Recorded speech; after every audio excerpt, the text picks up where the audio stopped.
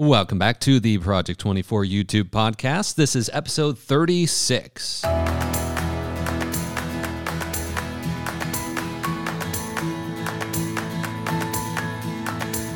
hello, everyone.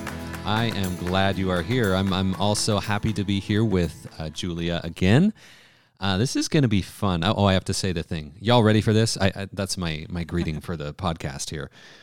So this is going to be interesting because in this episode, I wanted to address something that I think more of us go through than we realize. And when you do, it can be kind of tough. But I wanted to speak directly to it. So this came from a thread in the Project 24 community by Project 24 member P24 S. What was the name of the thread? Do you have it pulled up there? Yes, I do. It is Industry Audit. What is your take on few videos, massive views? There we go. So basically the question was, the P24 S had found some channels. They were doing industry audit, and they had found some channels that were really, they didn't have a lot of videos, but they had massive views. So it was in a similar niche as their channel they're looking to create. And so I think the sentiment was, what the heck? Like, how are these channels with so few videos able to have massive views? And in a lot of cases, you could follow that up with, if you've been doing YouTube for a while, like, well, I publish something very similar and I don't get nearly that much. Like, what the heck? Is YouTube stacked against me? Do they have some secret formula that I don't have? There's a lot of directions that we could take this, and I've felt similarly in the past as well. So I'm relating with this feeling. But it was so much so that I wanted to speak on this, on what I'm going to call hidden proficiencies, or hidden factors behind other channels' successes that we might not always realize. So I guess our purpose for this podcast, for this episode, is to speak to those, be a bit of an eye-opener for you, as well as to eye-opening, help you not feel so bad about yourself, and also just explain a bit of what you can expect. And I mean this truly, for the more time you have on YouTube, the more you're aware of these types of things. But no matter where your channel is right now, many of these factors will play into your channel growth at some point. So also, a bit of the behind the scenes here, a little sneak peek here. So Julie and I are producing a video right now for the Channel Makers YouTube channel, where we're analyzing. We basically have watched with a fine-tooth comb all of the videos from the YouTube channel maker Mr. Beast, which many people are aware of. The channel's at almost 100 million subscribers as of recording this, and we've watched all those videos. It's been a very interesting experience because from the last year, from the last year, that's right, and it's been interesting because from a surface level, I don't know if I'd say this publicly here, I'm not exactly his audience for his content. The reason why Mr. Beast, the channel, is often reviewed and analyzed by people that are wanting to learn YouTube is because he's one of the most vocal large channels about YouTube, about how to grow a channel and all of that, right? But we've been finding some interesting things. I don't know if you want to give a little sneak peek on anything, Julia. Yeah, there's a lot of hidden things, and I think we've run down some rabbit trails as we've been watching all of his videos. For a while, we were looking at specific patterns and how long between cuts and different story arcs and things like that. It was for a while there. We thought we were onto something with a 47-second story arc. We would see him repeat that in videos, 47 seconds, then move on to the next story arc, move on and move on. Then it got kind of broken in some of the videos. So I'm not sure if we're going to share that one in the video. Yeah, but there were lots of other interesting things, and I think we both started out not particularly admiring that channel, but the longer I look into it, the more I see that he has some strategies that are pretty genius, but I do think they can be replicated. Yeah. So the video, you have that to look forward to. You heard it here first. I don't know when exactly. We're publishing that video in a couple weeks as of recording this. You have that to look forward to because it's interesting. We're going to take the angle of, this is a little behind the scenes here, we're going to take the angle of some things that Mr. Beast does that you should not be doing. because there are several things that, because it's a channel that a lot of people look to as, well, that is the example YouTube channel. So they try to replicate it, and they're completely missing the mark a lot of times. And in many cases, I would, to your face, tell you, do not do it like Mr. Beast, because it will not work for your channel. And there's a lot of reasons for that. So it's going to be kind of a fun video. But I wanted to bring that up because, one, you're awesome, and we wanted to share some of the behind the scenes here. But two, the hidden proficiencies, the hidden factors that go into the success of a Mr. Beast video are insane. I feel like I've only scratched the surface of the amount of things that goes into a single video. And it's funny because a while back, the OGs here might remember, I did a video on Channel Makers where I analyzed 200 Mr. Beast thumbnails and found some really cool stuff. But there were comments on that video that were interesting to me, because some of the people said, well, he could post an image of a blank wall and it would get millions of views. And it's true, but that's not the point. The point is the amount of proficiency that went into it to build up to that level. Right. You say something there? He started somewhere. And, people say, well, I don't have as much money as Mr. Beast. I can't. He didn't start out with a lot of money at all. He said he saved $1 a day to try to get a microphone, and that was hard for him because he didn't start out famous. He didn't start out wealthy. He started somewhere and had to use those strategies to get to the point where he is now. Mm-hmm. Yeah, so let's talk to some of the things. When you're looking at channels, you listening to this, when you're looking at channels and you see, again, to this Guinevere S., this thread about like, well, what the heck? Like, am I just doing something wrong? This other channel gets 100,000 views on a video, and they only publish every 2 months. Like, how is that even fair, right? Well, let's speak to this. The first one is there are hidden factors on the YouTube platform itself that you don't see. And you are probably aware of some of these, but it's worth repeating as a reminder here, and you may not be aware of some of these things. One is you don't know how many videos they published before, because when they private a video, it's completely, you can't see it. It's off of their analytics. It's off of everything. So it's gone. You don't know how many videos they published before they're all of a sudden, they only have 10 videos on their channel. To you, to the public eye, they only have 10 videos and they're all super successful. You don't know. That's the first thing. The second thing is you don't know, this one's even trickier because sometimes we'll even see a channel that's new in terms of when they joined. You can see when that channel joins Facebook or Facebook. Mm-hmm. Oh my gosh. Wow. Bleep that part out, right? You can see when that channel joins. I honestly don't know where that came from. I talk about YouTube so much, you would think I would not make that mistake. That's funny. You can see when the channel joins YouTube. And so you can see that and say they're only 2 months old, and yet they're already at 1 million subscribers. Like, what the heck? What happened there? You don't know how many other channels they have created. You don't know. There's no direct connection. I mean, you don't know any of those things. And in most of the time, when I see a channel do that, it's at least 8 out of 10 times. When I've really dug, I've always been able to find out they had previous channels. When I see a channel explode to that degree, they had previous experience. On YouTube specifically, because that's different than filmography and all of that stuff, right? And then the other thing is there is a multitude of subtle proficiencies that make a good video. It's a mix. And it's a mix for YouTube, and it's a mix for the right audience on YouTube. And many times people will come to YouTube with more of those proficiencies already acquired. And so when they have those already acquired and then they start a YouTube channel, it's natural that they will have a shorter time to success because they don't have to learn as many things as someone that went to YouTube and had never seen a YouTube video, never recorded themselves, never edited, never taught anything, never shared something. Yeah, I think you get the point I'm making here, right? Yeah. So that's the stuff. It's just you don't know the full picture on YouTube itself. But then there's the other side. What about the things you don't see that are off of YouTube, that aren't even on the YouTube platform? Things like their team. Do they have a team that's helping them produce videos?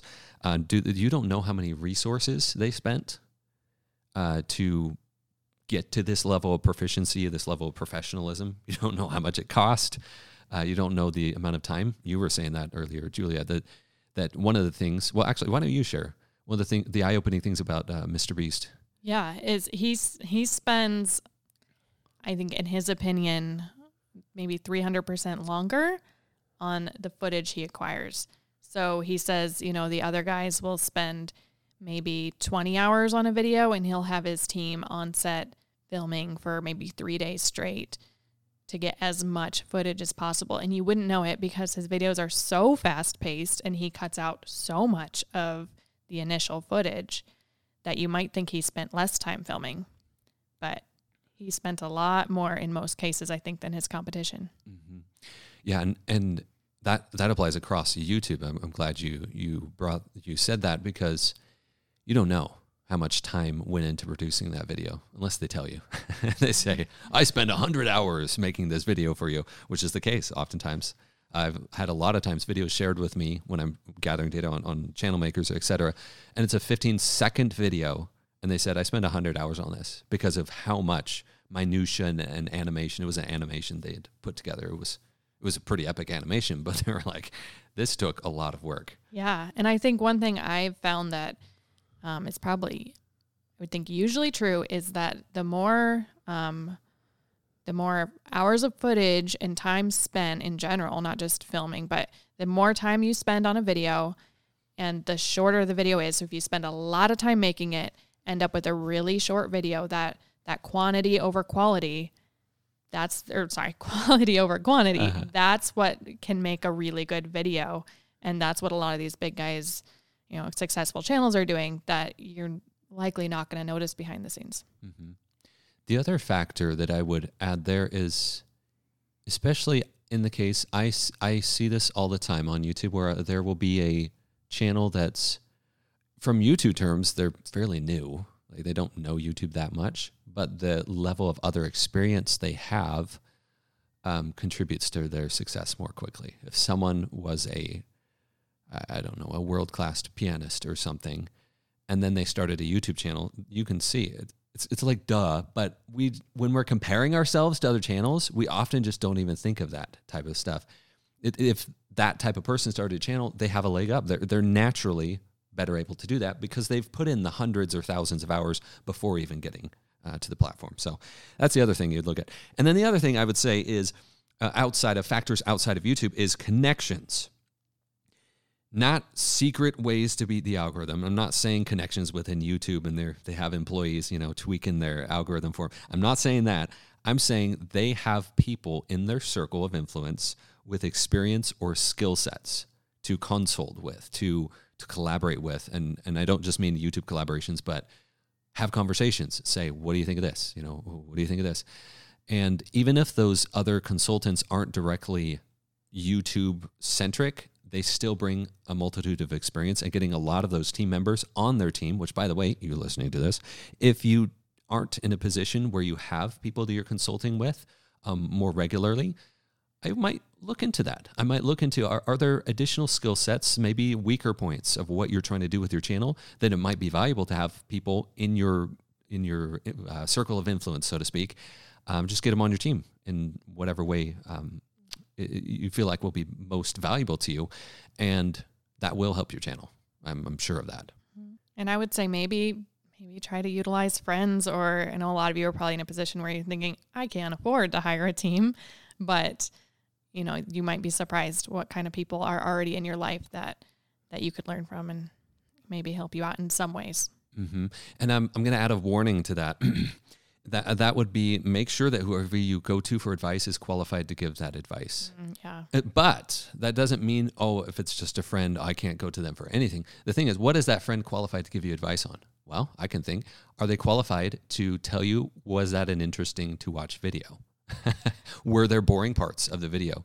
Almost anybody would be qualified to do that. Now, it's best if they're your target audience. I get that. There's a lot of factors in there. But when you're looking, which I'm glad you brought that up, when you're looking for people to consult with, also think about what advice are you looking for and what are they qualified to give advice on. Mm-hmm. I think that will be helpful. So you've got hidden factors here. Take the pressure off of yourself. In many of these cases, there's a lot going on that you don't see. That's one of my big purposes with sharing this. and Julie and I just wanted to talk about this behind the scenes of you're going to see stuff like that. You're going to feel like, oh my gosh, they know something I don't know. They're so much better than me. There's the comparison thing. And there's always something you can learn, which is why drafting. That's why I encourage it so strongly. There's always things you can learn from them. But in the end, it's you having your own journey. You're not living their journey. They have their own experiences with it. So take some of that pressure off yourself, okay? Another thing I would say is I noticed in the question, you seem to, it wasn't just comparing yourself against these other channels. You were also mentioning, like, look, these are two separate channels in my same niche. And one of, they both seem really good. Why does this one person have a lot of views and this other person doesn't, who seems just as good? But like Nate said, I think there's a lot of reasons for that. And something that analyzing Mr. Beast for a week taught me is that it can take a long time to figure it out. Watch those intros side by side. Maybe they both seem like good intros, but is one a little bit better? And why would that be? Is one a little bit shorter? Is one a little bit more entertaining? And analyze every aspect of those two channels, maybe as part of your drafting, to figure out, why does this one apparently have such a big advantage? Yes, I love that you said that. And one of the powers of drafting is you do your industry audit, you know what your industry is like on YouTube, then you're drafting, you pick those specific channels, is then you have a focus. Because your job isn't to analyze all of YouTube. That's my job. That's not your job, okay? But within your space, it would do you well to get really in exactly what Julia was saying, as deep as you want to go and as deep as is helpful. It's not that you need to take weeks on end before you make your next video. But if there's something that keeps coming up, you're like, I don't know how to tell a story like the other channels on my niche. And then you go and you find, okay, where's some story videos? Watch how they do it. Think behind the scenes. What just happened? How do I feel right now watching that video? That's the kind of stuff I'd be asking myself as I'm going through them. So I feel like that would be helpful for you. The other thing I wanted to say here is typically we all want to be abnormal. We always want to be, out of the norm with our YouTube channel, and that's great, right? That's not to say we can't have those goals, but typically the growth of a channel looks like stair-step progression. So let's say I have a brand new channel. Multiple course corrections over time will lead to the hockey stick of growth, where you talk about you get little bit, and then you have something take off, some video takes off, and then oftentimes that'll pull up the rest of your channel because it became a kite video, right? Referring to the YouTube system here. If you haven't watched that lesson, you can to understand a bit more about kite videos. So you'll see a jump, right? But what led to that jump? Most of the time, it's multiple little proficiencies. And the thing is, it's one of the flaws of marketing in general. We'll find something that like, oh, this channel exploded when they did this one thing. And it's not that it's a lie. It's that was just the tipping point, that one thing. But the thing is, it wouldn't have been able to tip without all of the other proficiencies in place. And so when you're acquiring a skill set, even if you publish a video, you put your heart and soul into it, you publish it and it doesn't do that great, if you progressed with that video, you were on the right track. And that's just how it works. If that helps you have the motivation in the moments, right? You progress with that video and you keep going, right? But then also we have, I blame Disney for this one. We have this idea that there's like the happily ever after moment for a channel, where, you have a video take off, then your whole channel explodes, you've made it, you're good, right? Anybody that's built a large channel knows that that's not true, or anybody that's like accomplished something really big in life. It's stair steps. And so we talk about the hockey stick, it should be hockey sticks of growth, because you'll reach a new level. And then, your channel will keep going. You might peter off for a little while. And that just means next level proficiency. More of those hidden factors that are leading to your success need to happen for you to reach the next level. And it's funny because I think Julie and I were having a conversation about this. Right now I'm in a stage where I'm like, do I even know how to make YouTube thumbnails or titles? Like, am I even good at that at all? I'm like, I stink at those. That's my current feeling. And it's funny because I don't know. I shift the mindset there, and you realize this must mean that I'm ready for a next phase of learning. You know, The more you learn about an industry or a skill, the more you realize how big the field actually is. So you feel like you're worse at it than when you first started and you had too much confidence. Yeah, exactly that. And then also, the name of the game is adapting, and you know this, listening to this, I'm just reminding you, this doesn't just apply to YouTube. It's the name of the game is adapting, you know. And so there's never a I made it point with your channel. It's I made it to this step, and then I'm adapting, you know. It's kind of how it works there. Yeah, with any business, that's one of the main things that you will learn in a business class is adapting. And the companies that don't do that will fail, and the small businesses and the startups, you have to be willing to adapt. Yeah. So there's hoping that we give you a bit of motivation and just open the door a little bit for what goes on behind the scenes of a successful channel. If there's a takeaway from this, well, two takeaways. One is, look, hidden factors of success, and if you don't compare yourself directly in that way and don't feel bad because they're somehow more successful than you. The second is growth mindset. And I don't know if you've read the book Mindset by Carol S. Dweck. That is highly recommended. If you ever find yourself in a situation where you just keep feeling bad about your channel or the project you're working on, if you're ever at the point where you're feeling like, I'm not as good at them, or just feelings, you're just feeling bad about yourself, check out that book. I highly, highly recommend it, because in that she describes two different mindsets. There's the fixed mindset, which is basically the belief that you can't change. The way you are is just the way you are, versus growth mindset, which means it's fluid. Things can change. And so that's the other takeaway. If there's something that you're seeing other channels doing, or you're not sure what they're doing, but they're having more success than you, dive deep. In those drafted channels that you have on your channel blueprint, dive deeper. If you're feeling like, I am not getting it, why are these channels doing it and I'm not getting it? Dive deep into them. Ask yourself questions. What just happened? How many scenes are in this? What's the energy? How did they do their intro? What's their call to action? What's the story of this video? I'd be asking myself questions like that, and I will guarantee that you will find some really cool stuff as a result of doing that kind of study. So those are our call to actions for you on this. Do you have anything else? I just thought of a Mr. Beast quote to bring him up one final time, and then we'll be done with him. But in one of his interviews, he said, anytime you're wondering why the algorithm does something, replace the word algorithm with audience. That's a rough quote. I'm sure he didn't say exactly like that, but I found that very interesting. So why didn't the algorithm like this video? No, why didn't my audience like this video?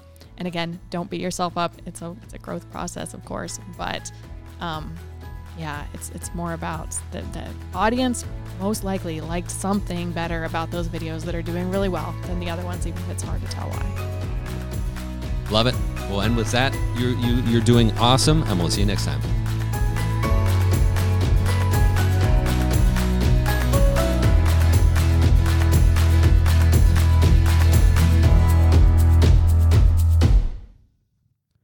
Project 24 is a product of Income School, LLC. Results mentioned are not typical. The trademark Project 24 refers to the goal of some people to create a successful business in 24 months, but is not a promise or guarantee of that success. Many online businesses fail because, like any business, it requires hard work, skill, and dedication. Before making business decisions, consult financial and legal professionals licensed in your jurisdiction. So in short, the only person who can make your business successful is you. We are simply here to provide information to help you along the way.